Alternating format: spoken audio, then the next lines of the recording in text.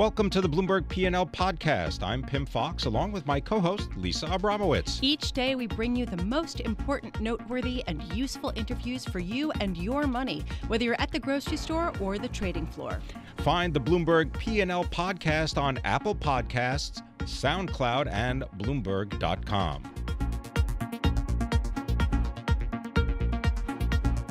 Right now, let's turn back to markets. We are broadcasting live from the Bloomberg Interactive Brokers studios, and we have with us, we are very lucky to say, Phil Orlando, Chief Equity Market Strategist at Federated Investors, here in the studio.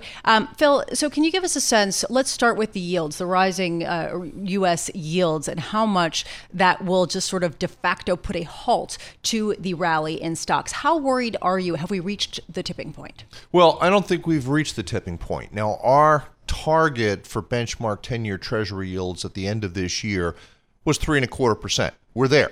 So we're not the least bit concerned about that. What does concern us is the rapidity of the move. We've gone from 3.05 to 3.25 in a week. So I think the market's looking at that and freaking out and saying, okay, if we went up, 20 basis points in a week, what are we going to do over the course of the next month or the next quarter? Are we looking at, 5% Treasury yields by the end of the year? Okay, fair enough. But what is the tipping point? Is there sort of a number with the 10-year Treasury yield at which the equity markets just cannot rally anymore? Well, in our view, that number historically has been 5%. And 5% is the point at which you begin to see massive disintermediation from the risky asset, stocks, into the risk-free asset, bonds, because the yield is attractive. And then as yields continue to rise, 6%, 7%, PEs actually contract. Up until 5%, PEs historically expand.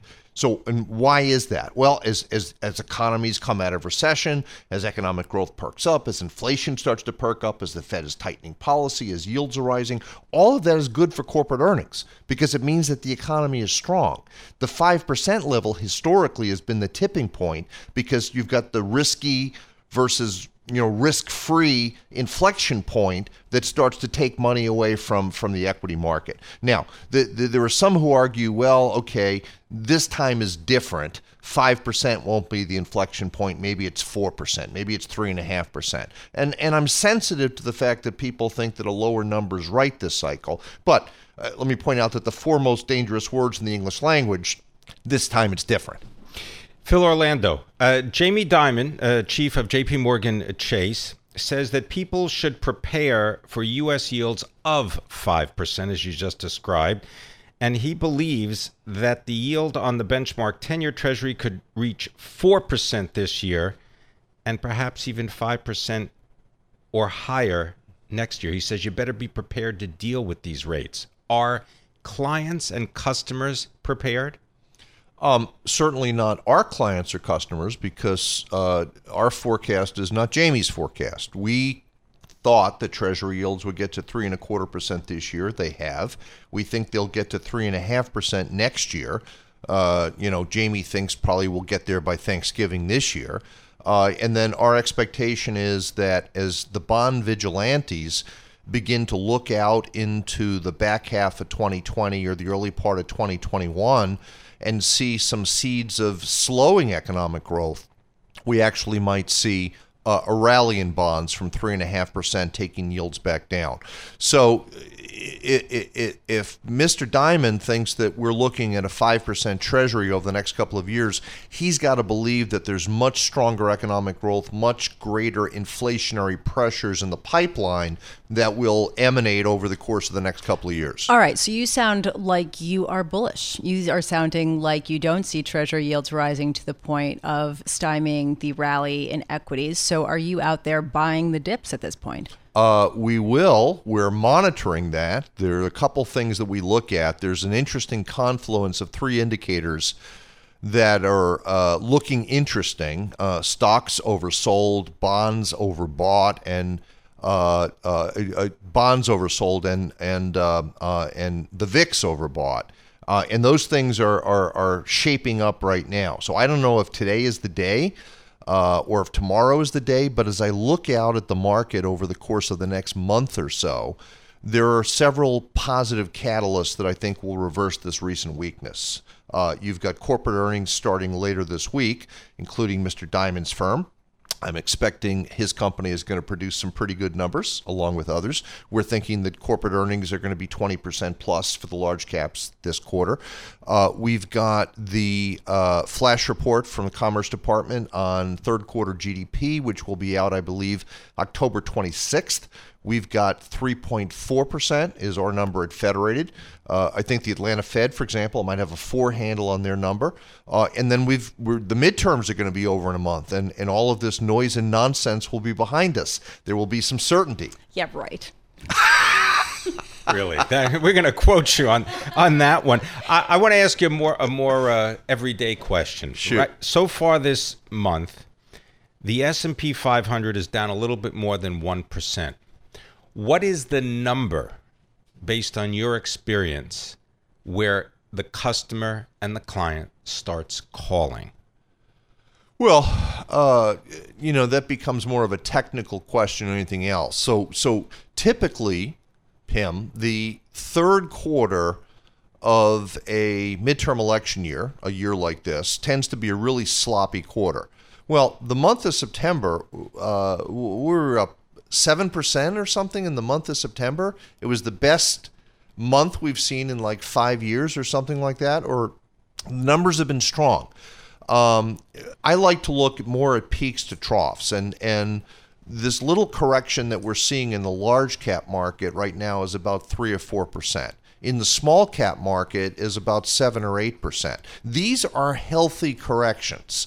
And what I'd like to see is some pullback to some longer-term support levels in conjunction with continued solid fundamentals. We talked about a couple of things, GDP growth, corporate earnings growth, that become sort of buy signals for us. So I'm not ready to pull the trigger right this second, but I'm not getting panicked by this at all. I'm more inclined to be buying at the margin than selling, right, depending upon how events play out over the next few weeks. So which sectors are you looking to potentially buy when you get that valuation that looks attractive to you? There are two areas that just look extraordinarily interesting to us. Domestic large cap value has underperformed growth by something like 30 percentage points over the last 2 years. Financials, industrials, and energy at the top of that list. And then small cap stocks, as I said, have pulled back 7 or 8% here over the last month or so. For a number of reasons, we think that the small cap rally we've seen earlier this year has legs. And I think small caps are oversold at this point and will resume their rally later this year. Where's the money going to come from? It ought to come out of bonds. Because if Jamie Dimon's right and Treasury yields go to 5%, and we're sitting at 3.25% right now, I don't know why you'd want to be long a Treasury in this environment. Okay, but if Phil Orlando is correct, yeah, you won't have been in bonds, you will have been in stocks. Where's the new money going to come from? Well, I still think we still have a significant underweight in fixed income. We are 5% overweight equities, 5% underweight cash. And if an investor is really interested at the 3.25% Treasury yield because they need the money, I can show them our strategic value fund that's giving them a 5% dividend yield right now.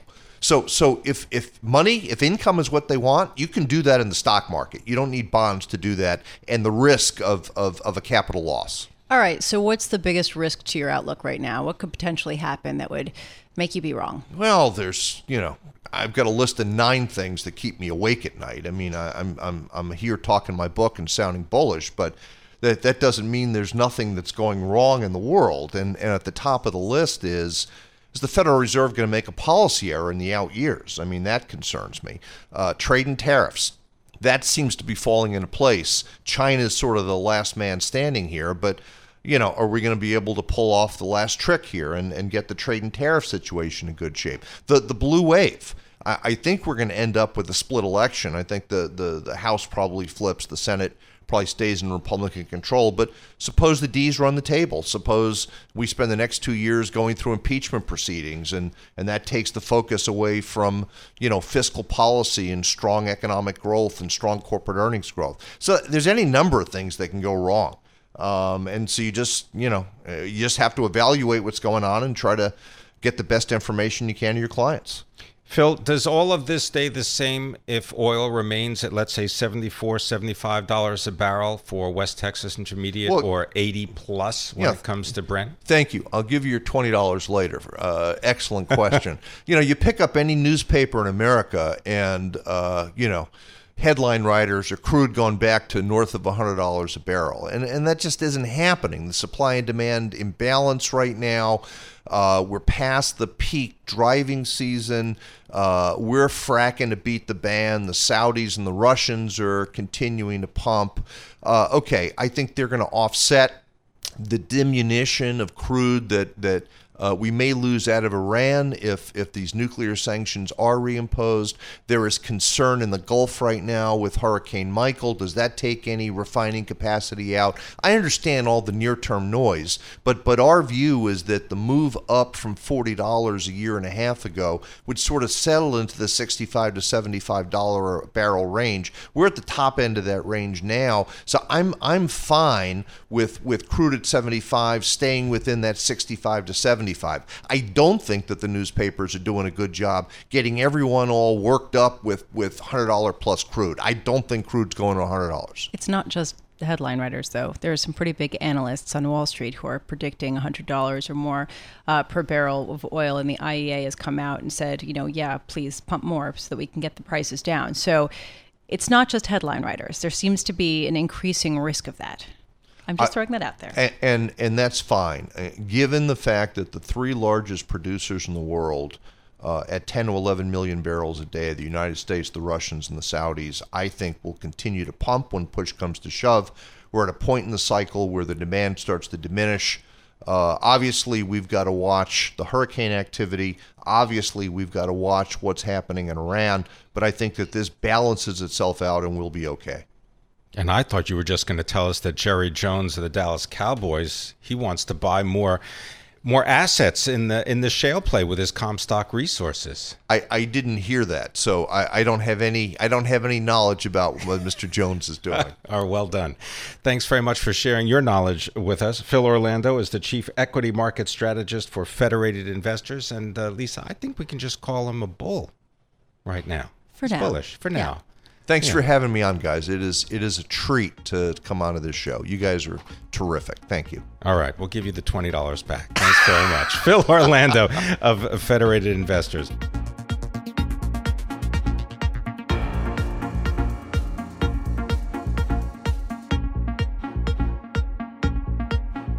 Our guest is Carl Weinberg. He is the chief economist for High Frequency Economics, and you can follow Carl on Twitter at CB Weinberg. Carl, can you speak a little bit about fatigue when it comes to global growth, and particularly in the context of the meetings that are scheduled to take place in Bali for the International Monetary Fund?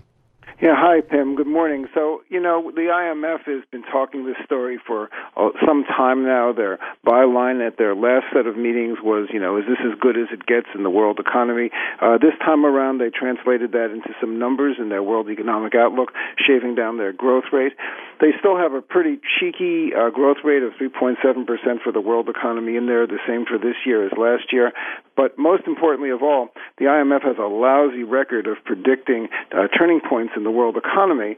So this document is kind of provocative in that it gives people something to think about, but the IMF has missed every economic downturn over the last 20 years in its World Economic Outlook. There should be nothing new for investors in what came out of the IMF today. All right, but Dr. Weinberg, do you agree with anything that they put out there, putting aside their track record? Yeah, I think the broad story is that there are risks to the world economy coming from trade. There are, I think, bigger risks out there that the fund mentions a little bit deeper into the document. Higher U.S. interest rates are a drain on growth potential and disposable income for countries that have high foreign currency debts denominated in dollars. The stronger dollar is also a drain. Higher oil prices are also a drain. So we have clouds forming over the world economy, and we're starting to see that in things like the industrial industrial production number for Germany that came out on Monday. We're starting to see it in slowing GDP growth in places like Japan. So overall, I think the fund's message is right on, but I think that they're still probably more optimistic, and if history is any guide, they are too optimistic about how this is going to evolve over the next year or two. Carl, do you believe that the Chinese will be able to outweight the United States when it comes to trade negotiations?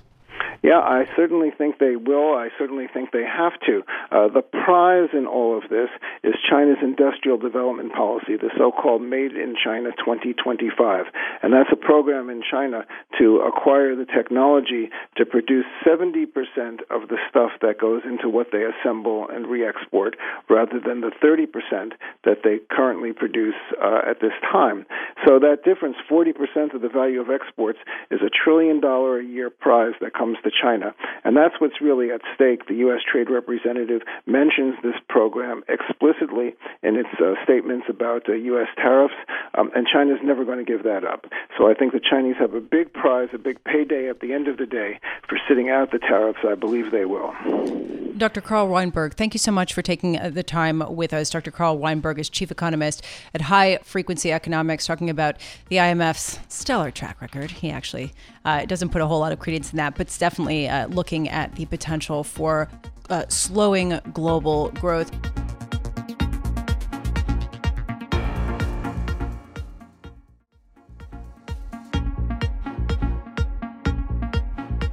Joining us now, Mark Lindblom, Portfolio Manager for Western Asset Management. Mark, thank you so much for being with us. Can I just ask, do you find Treasuries attractive here, given how quickly yields have risen to 7-year highs? Good morning, and thanks for having me on. The answer to your question is we do. We have, for most of the year, had two reasons that we are favoring U.S. Treasuries. First is that we thought economic growth this year and next year would be a bit more moderate, and I have to say we've been wrong on that given the fiscal impulse that we've seen. Nonetheless, our economists here are looking for somewhat slower growth versus what we've seen the middle part of this year, but most importantly, from a bond point of view, that inflation is going to remain around 2%. The second reason, I would say, though, is as important, and that is, as part of a fixed income portfolio, we do want to have a risk mitigator, an insurance policy, if you will, just in case we did start to see a slowdown or financial conditions did start to pinch economies around the globe. Both of those reasons we are favoring Treasuries here. A little bit more even across the curve than we have in the past, where we have focused on the long end. Mark, is that also the two reasons why you're choosing now to issue and launch the first fixed income exchange-traded fund from Western Asset Management, the Western Asset Total Return ETF? Somewhat coincidental there. What we've been hearing from the field and from those who know Western well over the last 4 decades is they've been looking for an additional vehicle besides a separately managed portfolio or a mutual fund or a commingled vehicle, and specifically an ETF. So from our point of view, it's a great question. That it is a different wrapper, if you will, but it will be managed pretty much the same as all the other vehicles with all the same Western themes as part of the ETF. All right. Are you at all concerned about revealing your secret sauce, since you have to actually disclose the holdings in real-time basis of the ETF? Really not. I mean, we've been always very open about what we are doing on a daily basis. So to the extent that this is a little different and from a formal point of view, it does not bother us in the least in terms of letting that information out there. So can you give me a sense here of what you would have done or what you did do in the past week, given the sell-off in treasuries that we've seen, but also the sell-off in investment grade debt in particular that really has been quite significant? Yes, it has been quite significant. To your first part of your question, as I mentioned a little bit earlier, in the last several years, our clients have benefited from our dedication and some would say stubbornness to wanting to own the longest part of the U.S. Treasury curve. And that was based upon our view that the Fed would very slowly increase rates. In fact, they have done that, as we all know. The expectation is they'll continue to do that. and we are moving some of that contribution, if you will, or that duration down into the short and intermediate part of the yield curve. Just thinking it's there better value there or fully reflect expectations on the part of the Fed as we go into 2019. And as we all know, there are now actually real yields there. They're quite attractive in our opinion. So that has been a change. And then one of the things that we've been doing over the last week or so as the market's been backing up quite substantially. On the non-treasury sectors, to your question, we've been growing increasingly cautious, particularly towards the corporate sectors and particularly to the below investment grade corporate sectors where we've been taking our allocation to high yield and bank loans lower. Investment grade corporates, we've been more neutral, but our investment grade corporate team has been concentrating on those sectors that we feel most good about it in the late stages of this economic cycle. The one thing I'll add to that is that the one area we do have higher conviction on is emerging markets, while all the others we don't have that same high conviction, or to put differently, we just don't think we're being paid for the risk. When you mention emerging markets, do you mean dollar-denominated emerging market debt or local currency debt? A little bit of both, quite selective like we are in every credit sector on those countries or those corporations within those countries that we're choosing. But as you look at our portfolios today right across the board, we're approximately half the dollar, the external debt, and we are approximately half in some of the local bonds and local currencies. There is an increasing sort of din out there that the Federal Reserve is on the brink of a policy error as it increases the pace of raising rates. Do you agree with that? I mean, do you think that risk is growing stronger? I think we'd have to acknowledge over the cycles that we've all lived through, when you look at business slowdowns and actual recessions, there are common themes as to why they come about in terms of the Fed being on the move, perhaps commodity prices increasing, some misallocation of capital, inventories, et cetera. So we are not about to dismiss what's happening now in terms of the Fed being on the move and planning to raise interest rates to neutral or beyond, as they've been saying recently. The thing that we all just don't know how to weigh is this experiment we've been conducting for now 10 years as we unwind that. And if the speed limit of growth around the world, and particularly in the United States, is lower, we would believe then that smaller incremental increases in the Fed funds rate and market interest rates will start to impact the economy sooner. So we are not about to ignore those signs at all and are growing a little bit more cautious towards particularly the non-treasury sectors in recent months. We're speaking with Mark Lindblom. He is portfolio manager for Western Asset Management Company. We're speaking about the firm's first fixed income ETF. It's called the Western Asset Total Return ETF. And as part of the mandate, you've put a cap on the amount of assets that can be put towards junior loans, debt instruments that are either unsecured and subordinated. Could you speak a little bit about that and particularly about the market for junior loans? Sure. This is consistent with how we view here at Western Asset the core or a core plus bond fund, in that the buyers of these funds, usually which are measured against an aggregate indexes, as you know, are meant to be an anchor to windward sort of vehicle. Core Plus does offer some flexibility in terms of the below investment grade sectors to gain some yield and return advantage.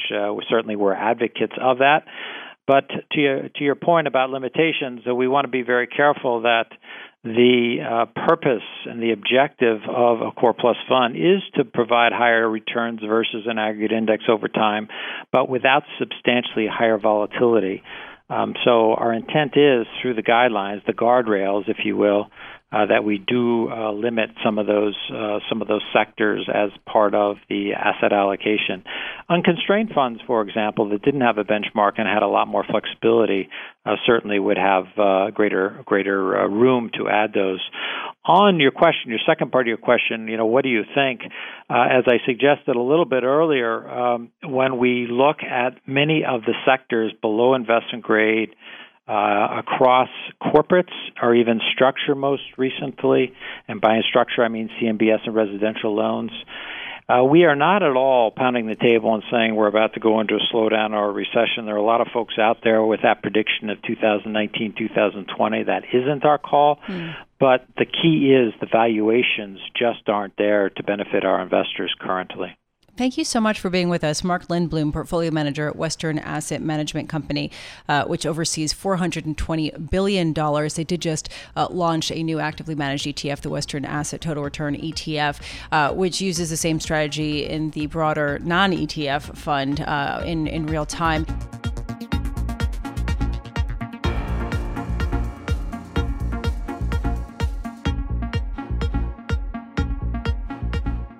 Right now, we're looking at emerging market currencies that are just up a slight bit if you look at the MSCI index, but certainly they're stable as compared to the plunge that we saw earlier. The question is this just a relative bit of calm before the storm continues? Joining us now, Dr. Win Thin, Global Head of Emerging Markets for the FX Markets at Brown Brothers Harriman, coming to us from New York.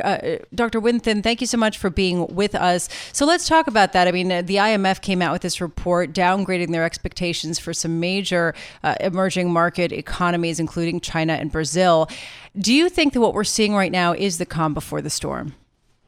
Well, I'd say, first of all, thanks for having me. It's always a pleasure. Well, look, we haven't exactly had much calm this whole year. So I would say this is just sort of a pause within a greater bear trend. I mean, as you mentioned, the global backdrop for EM remains very difficult. Global growth forecast lower. IMF also marked down trade flow forecasts, reflecting the trade tensions. And we've got higher U.S. interest rates and moving higher. So the backdrop for EM remains negative. I think this is sort of a little bit of a pause. But I think it's way too early to say, hey, this is a good time to buy EM. If you look at the MSCI Emerging Markets Index, we're breaking it down and making new lows for this move yesterday. And I think that's, sort of the negative sentiment remains in place. Do you believe that dollar strength continues? I do, yes.